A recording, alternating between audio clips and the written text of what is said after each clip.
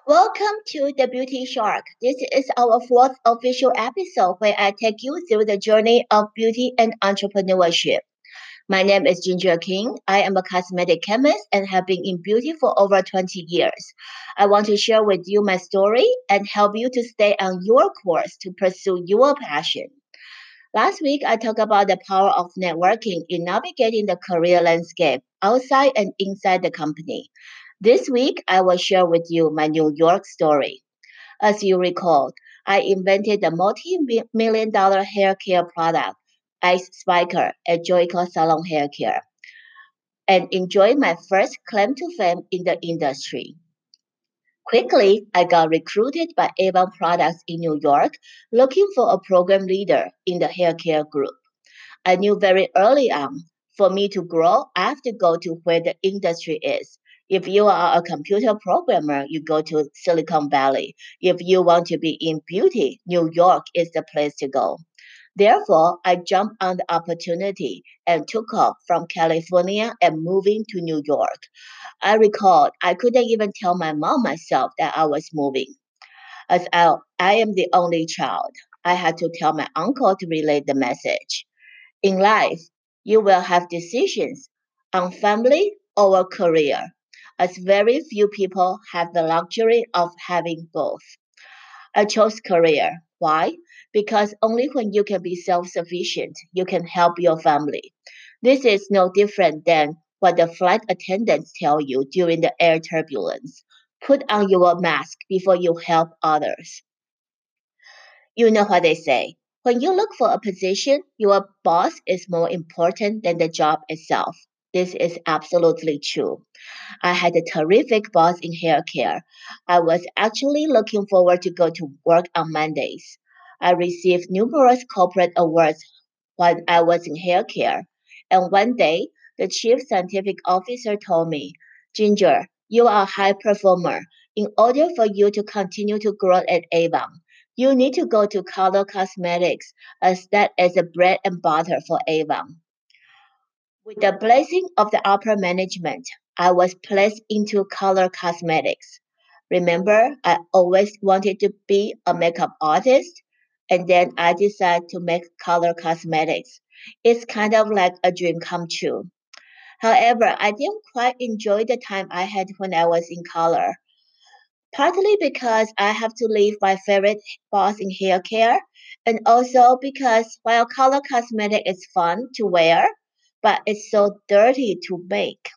I got covered by clouds of pigments every day, making eyeshadows shades after shades. I was responsible for the statue eyeshadow, which was on a Cosmetic Executive Woman's finalist award list. I was also making mascaras. Making mascara is no fun. It's like making soft charcoal. It can be very disgusting at times. While I'm on the topic of mascara, I want to throw you a few tips. Mascara is the most profitable item in color cosmetics because you need to change your mascara every 3 months. Mascara will either dry out or turn back quickly. You don't want to put anything that's questionable near your eyes. Because of the need of the frequent replenishment, mascara is a big business. Secondly, you can have the same formula, but different brushes will give you different effects.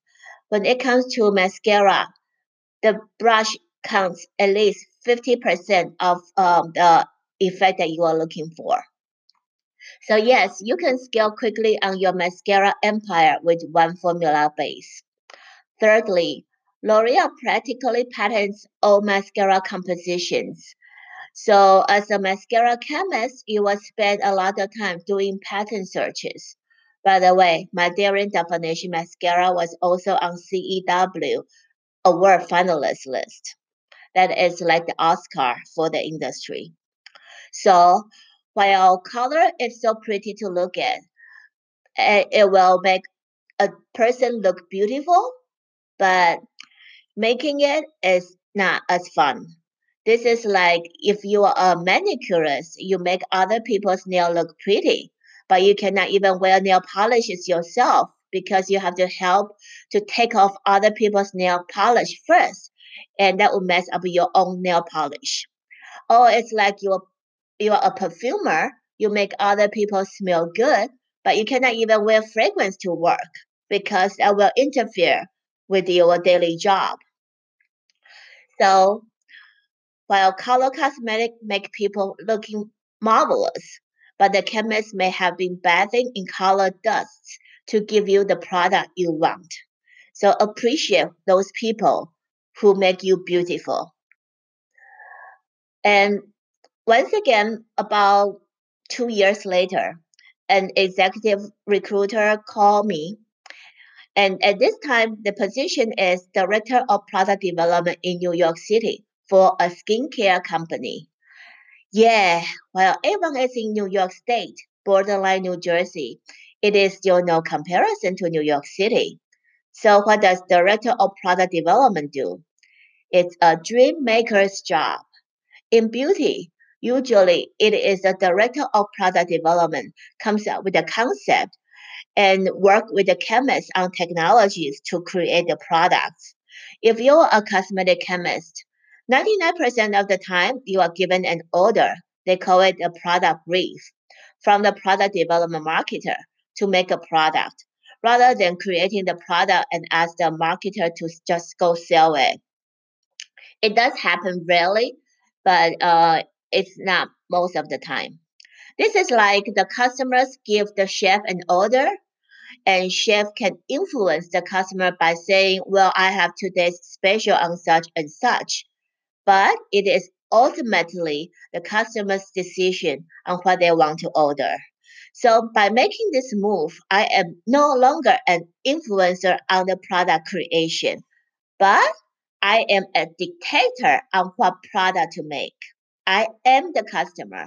I can make the chef to cook whatever I want and the way I want it, provided I did all the market researches to create the product because at the end, you do want your end consumer to love it too. So why influence while you can dictate or dominate? Think about it. Why influence while you can dictate or dominate? And I think this is particularly relevant for all these influencers these days. Why be an influencer? You create your own trend.